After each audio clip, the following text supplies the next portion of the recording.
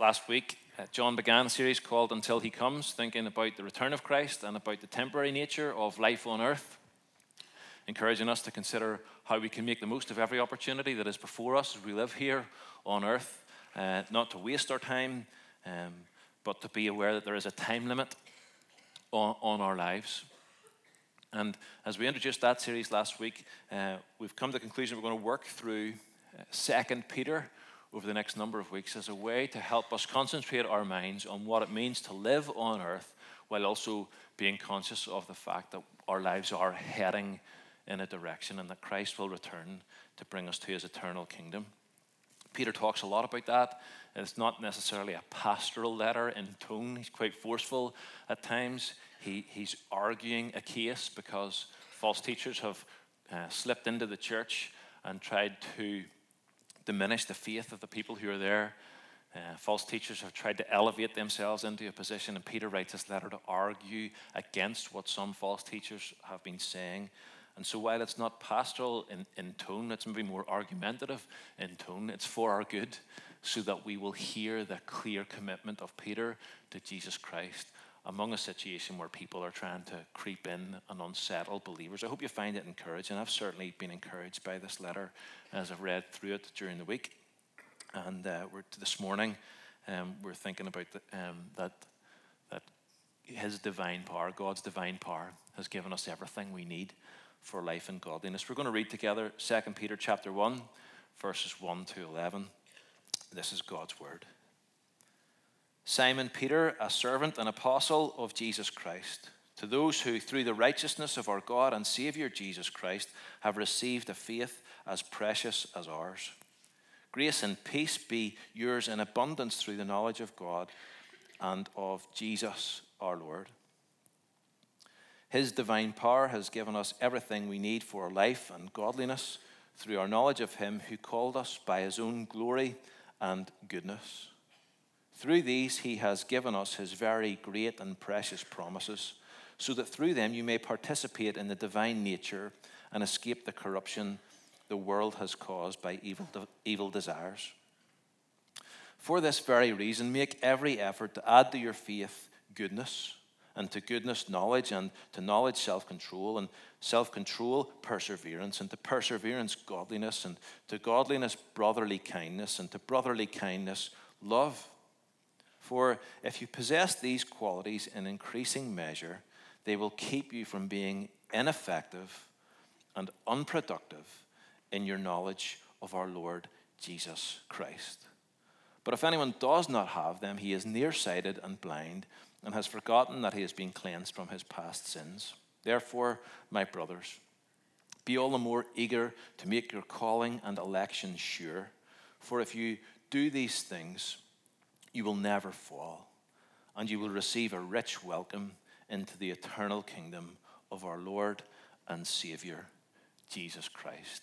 We end there giving thanks to God for his word to us and how he speaks to us today.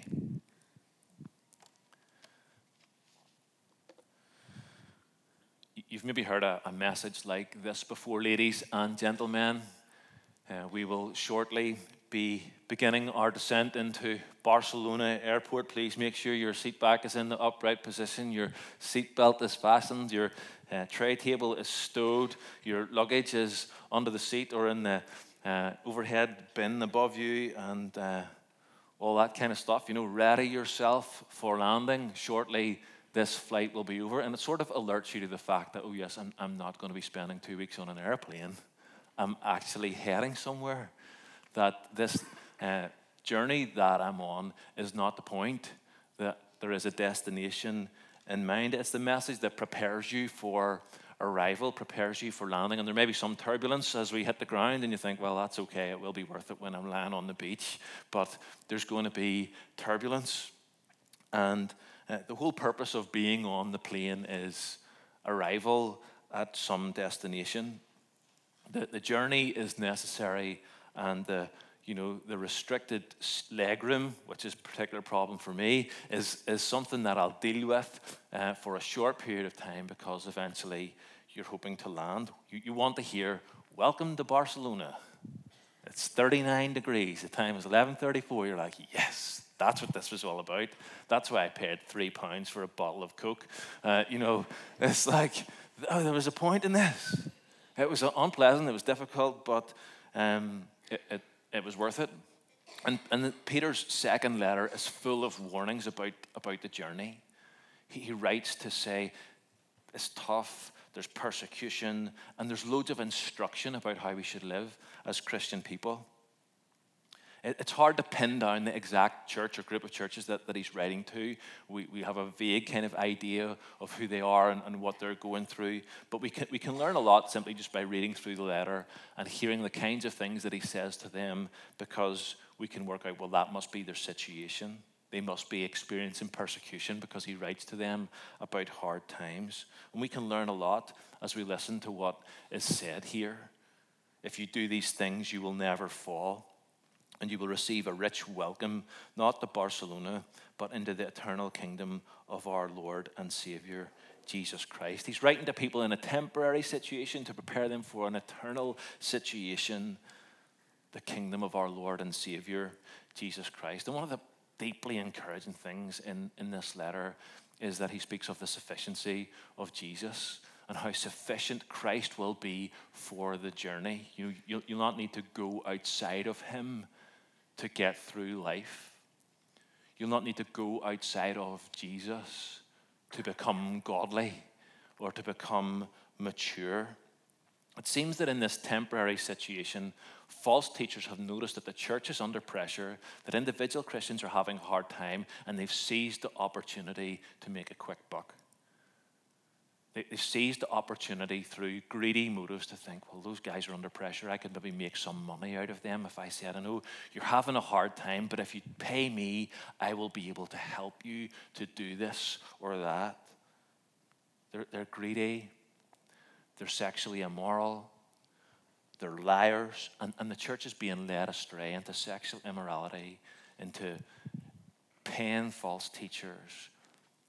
And the church is really vulnerable to being mistreated because they're under so much pressure that they're willing to hear the advice or instruction of anyone to get through. And in verse 3, Peter says, Christ's divine power has given us everything we need for life and godliness through our knowledge of him who called us by his own glory and goodness. These Christians were in the church under pressure, feeling deficient, like they don't measure up. You know what that feels like. Maybe you've been working in the same job for a long period of time, and your company decides to bring in a consultant for a staff training day, and you gather in the room, and this consultant comes in with their fancy computer and presentation and shows you really how you should have been doing your job for the last 20 years. And all of a sudden you think, well, the way I've been doing it doesn't really measure up, doesn't really count for anything, and you feel a bit deficient. Or maybe, think of a more simple example. I remember when Rachel and I just become parents, and James was really young, and he was really difficult to feed. And Rachel had left me with him for maybe 3 minutes or something, and I was panicking, right? He was really just not taking his bottle. And someone we knew quite well called at the house, this woman called at the house. She had 3 grown-up children. I was really struggling to feed him, and I was like, it's really good to see you at this opportune moment when I'm struggling to feed this child, and I feel really hopeless. And she continued to talk, and she dropped off a present. I was trying to be really nice. I was thinking, right, please go. And then she could see that I was really struggling. I think as the sweat was breaking on my brow. And she said, perhaps I could feed him. I was like, fine. And James, he's my hero. He wouldn't take the bottle for her either. I was like, yes. But in that moment, I felt deficient. I still remember feeling like I'm totally hopeless at this. And here's this experienced mum in my living room. And the church felt deficient. Felt like, well, we don't really measure up. We're not really that godly. And the Apostle Peter writes to them to encourage them. A church under pressure. Their faith was under scrutiny. Like I was under scrutiny. Am I holding the bottle right? They're thinking, are we holding our faith right? Are we doing this right? And these false teachers had elevated themselves to positions of false importance. And this little church is like, am I even a Christian? Do we even really follow Jesus? And the whole tone of the false teachers was superior and demeaning. And these Christians were so vulnerable to an advertising campaign that offered Christianity 2.0, digitally remastered for the present age. And notice how Peter begins the letter. He says, to those who through the righteousness of our God and Savior Jesus Christ have received a faith as precious as ours. You're on equal footing with the apostles if you know Jesus. If you've got a relationship with Jesus Christ, you've received a faith that's as precious as mine. What do you mean? If I know Jesus, I'm just like Peter? Yes. And Paul. And all those guys. Yes, that's what Peter's saying. If you have a relationship with Jesus, you are on equal footing. You have a sufficient relationship to equip you and enable you to face anything that comes your way. You want godliness, you need to know Jesus. You want to get through your present circumstances that you're facing right now, the difficulties that you're experiencing right now, you need to know Jesus. Holiness is possible through him. It's not possible outside of him. Living as a Christian in these exact set of circumstances is possible if you know Jesus Christ. The power for obedience comes to you through Jesus. His promises are enough to sustain you. Knowing Jesus will sustain you in your life right now. What does God promise us? He doesn't guarantee that you'll be CEO of a Fortune 500 company. He doesn't promise or guarantee that you will get a first-class honors in your degree. He doesn't guarantee you a husband or a wife or children. He doesn't guarantee you a life free from divorce. He doesn't guarantee you a life free from redundancy. He doesn't guarantee you a life free from difficulty. He doesn't promise that you will play Premier League football. He doesn't promise us any of these things. He doesn't promise us a life free from sickness or pain or discomfort. But he does guarantee, he does promise that he will be enough for you whatever comes your way. Whatever you experience, his divine power has given us everything we need for life and godliness. Where do we get the power? Through our knowledge of him who has called us by his own glory and goodness. Knowing Jesus is power. Because if you know Jesus and you see how he endured hardship, then that empowers you. If you know Jesus and you see how God was able to sustain him through the rejection of his family, through the denial of his closest friends, through being put to death on a cross and being placed in a tomb. And that even through that, God the Father was able to sustain his Son so that on the third day he would rise again victorious over the grave. I think God the Father is enough for Jesus the Son. And I know Jesus. I have that power available to me through a relationship with him. That enables you to experience and endure rejection, to enable and experience suffering, to be able to cope with illness, to be sustained even in grief, because we worship a God who is familiar with grief and it did not overcome him. Knowing that his Father brought him through it all should equip us and enable us to endure all things. Knowing Jesus is power. And so I encourage you to get to know him. Friday morning was a very cold morning. If you can remember back to Friday morning, I looked out the window and our footpath was white. The car windscreen was frozen solid. And my mum hates it when it's like that. She fell and broke her wrist many years ago, and now she's nervous about going out in the ice. And I knew that on a Friday morning she has to go out first thing in the morning. So I did my good duty as a son on a Friday morning. I went to her house, de-iced the car, and salted a path from her front door to where the car was parked. There's a little bin at the front door with salt in it and a little scoop, and I kind of scooped it, just that short path to the car. And it occurred to me that I'd never had to, go and buy salt, that the salt had always been there. I'd got it from the shed in the back garden and placed it in the bin and kind of replaced a number of bags. And I thought, never had to buy salt. And it occurred to me, who bought the salt? My dad. My dad bought the salt. My dad died in August 2013. This is January 2020. I reckon there's probably enough salt in there to do the Glen Shane Pass, right? I was thinking, like, that's madness. It's 2020 and there's still salt to do this job. And I thought about the provision of my father to create a pathway for my mum. And it occurred to me, and it should occur to you, that we have a Father in heaven who is greater than any earthly father, who will make a way for us,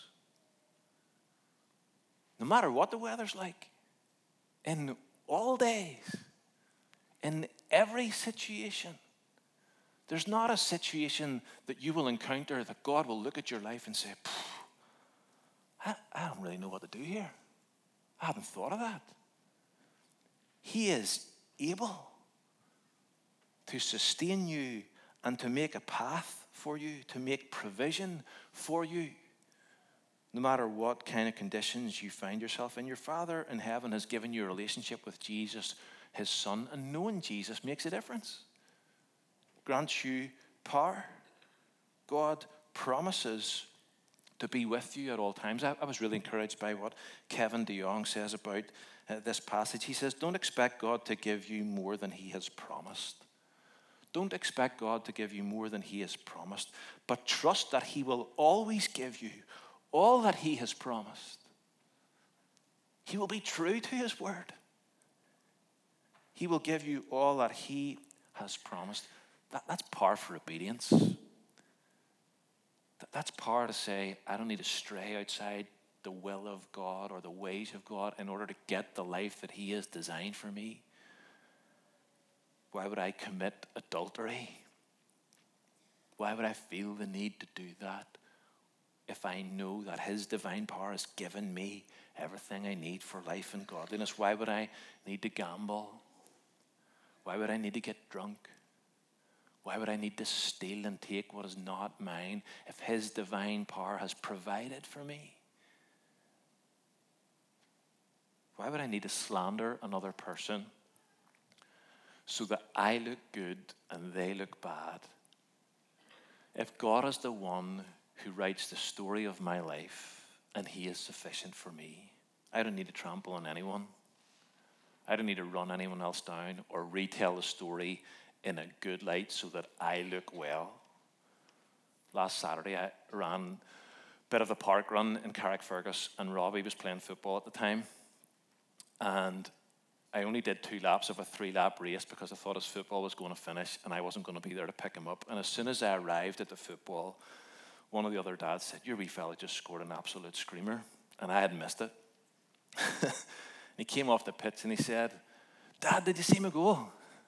Right, Christian pastors should not lie, right? So I said, no, Robbie, I didn't. And I felt terrible. I thought, he's going to have to learn to be disappointed by me. He should know by now, right? I will disappoint him. Telling the truth will disappoint people. Telling the truth will make you look not as good as you want to look. And people will be disappointed.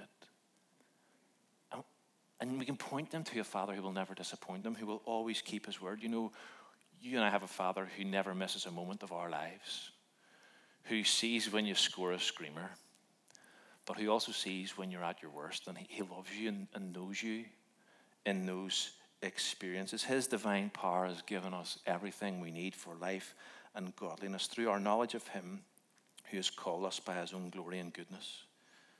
And Peter encourages the church to know Jesus as their sufficiency. Jesus is sufficient for you. But more than that, and just kind of quickly, he wants them to know Jesus as their stability too, that he will make you stable in an unstable world. Verse 10 says, "Therefore, my dear brothers, be all the more eager to make your calling and election sure, for if you do these things, you will never fall." You will never fall. These things that Peter is talking about are the qualities that he's listed in the first chapter. He's saying, add goodness to your life, add knowledge to your life, self-control, perseverance, godliness, brotherly kindness, love. Make these things part of your character. Make this your behavior. And it's these aspects of the Christian life that will enable you to ensure that knowing Jesus is fruitful and productive and counts. It will not be wasted time. You'll not be in some spiritual waiting room with the posters curling off the wall and out-of-date copies of Ulster Tatler sitting on the table and like off coffee or whatever else is, in a broken abacus, thinking, get me out of here. This waiting room's horrendous. God wants you to lean into the life that he's given you, to see that there's a purpose in it, to see that there's a reason for your existence right now. Not just to check your watch to say, is Jesus coming back because I want this all to be over? He wants you to live a fruitful and productive life. God has a purpose for your life, a plan for your life. And knowing Jesus should motivate you and encourage you to trust him, to bring an eagerness to do all that God has given you to do. A desire to lean forward into him rather than shrinking back. This Christmas, Rachel got me a book by James Milner, the former Manchester City player, and now playing for the team that's right at the top of the Premier League, Liverpool. And in that book, it's he answers questions. It's called Ask a Footballer, so it's not like a typical autobiography. It's just like people have tweeted him questions, and he responds to the questions about playing under different managers and playing with different people and what's it like to play with Balotelli and all that kind of stuff. It's quite fascinating, but it's different from a typical autobiography. And in an early chapter on nutrition and fitness, someone asked him, how do you split your days in the gym? And he said, I just want to be strong enough to make me a better player, which helps when you're off balance and things like that. It's more important to concentrate on your core strength. Football isn't like golf, where you have to be strong in a fixed position and you need to be strong in a certain action that you repeat again and again. You're more likely to be off balance or trying to hold someone off. So you need to have the core strength to be able to deal with that. I want to say to you this morning, Christianity is a contact sport. People bump into you. Stuff arrives in your life and knocks you sideways, things you didn't anticipate. People say stuff about you or to you. Things arrive on your plate that you had no idea were coming, and you think, how am I supposed to deal with this? And Peter becomes our condition and our strength coach to say we need a core stability. We need qualities in our life that will enable us to live in all sorts of circumstances. You see, Peter knows what it's like to be knocked off balance. He knows what it's like to try and hold off the evil one and fail. Peter knows what it is to be an unstable person. Though none go with me, still I will follow Jesus. I will never deny you. Well, I don't know Jesus. I don't know Jesus. I don't know Jesus. He's so fickle. Peter knows what it is to fall and still finish well. And that's encouraging, isn't it? That the Bible says to us, you can fall and you can still finish well. You can be an unstable person, but be transformed by the power of Jesus Christ. You can be knocked down, but the power of God will get you back on your feet again. No matter what temptation you've given into, no matter what has happened this week, no matter what you're ashamed of or embarrassed about, there is hope for you because of the redeeming power of Jesus Christ. To bring the inconsistency of your speech before God and say, make my words truthful. To bring the inconsistency of your life before Jesus and say, make my life consistent. Peter had fallen so badly, so publicly, so embarrassingly, that he could easily have come to the conclusion that he was too far back in the race and Jesus was too far ahead, and no matter how fast he would run, he would never catch up with Jesus. I've never had the opportunity of being in relationship with Jesus again. He's miles ahead of me. And my life is a mess. But the faithfulness of Jesus stabilized even a fickle guy like Peter. Listen to the angel who speaks to the two women at Jesus' empty tomb. Don't be alarmed. You seek Jesus of Nazareth who was crucified. He has risen. He is not here. See the place where they laid him.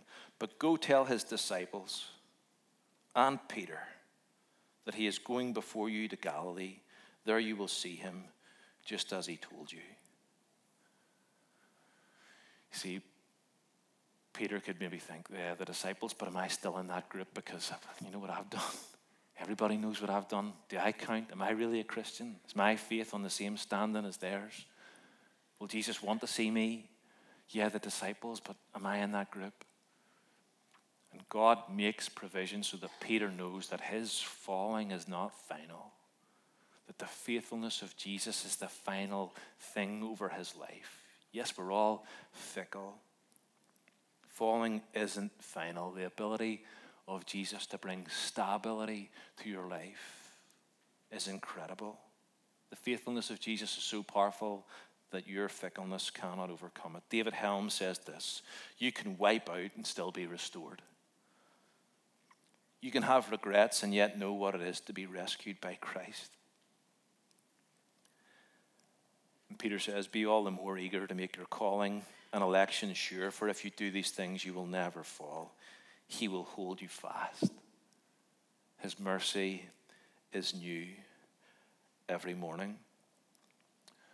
This week, a bulb blew in our kitchen, just above our kitchen table, at the early part of the week, and I called into Andy's stores to get a replacement bulb. And because I'm not really a man and don't really know exactly what kind of bulb I need to ask for, I bring the broken one, say, can you just get me one of those, please? Give it to the person behind the counter, and they walked along at the shelf and looked up, and I could see what was happening because they kind of held the bulb up and went, and there was a gap in the shelf where our bulb should be. And I knew what this meant. And they said, I'm sorry, we're out of that bulb, but there's a delivery tomorrow, and it will be in the delivery. You're probably better leaving it till the day after or the day after just to make sure it's out, to be safe. So we went for a couple of days, plunged into darkness in that section of the kitchen just above the table where the kids do their homework and all that kind of stuff. And we had to go without. And then I went, I think it was Thursday, and got the bulb and replaced it, and let there be light. There's now light in our kitchen. And as this is happening, I'm preparing for today and reading Lamentations 3, which says, the steadfast love of the Lord never ceases. His mercies never come to an end. They are new every morning. Great is your faithfulness.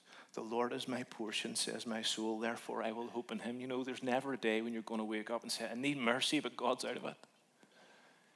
You never have to be plunged into the darkness of thinking, I have made a mess of my life and God is out of forgiveness. What a privilege we have as the people of God to go to him and know that there's not just going to be salt in the bin, but love for us at all times. What a privileged people we are. And there are so many people living without that knowledge, knowing Jesus is power. And my prayer for you is that you would know that power, that you would know that experience of his abundance, of his sufficiency, and of his love until he comes. That every single day you would fasten your seatbelt, you would get your tray table stowed, you would get your seat in the upright position and place your confidence in Jesus Christ until he comes. Let's take a moment to pray. Let us pray.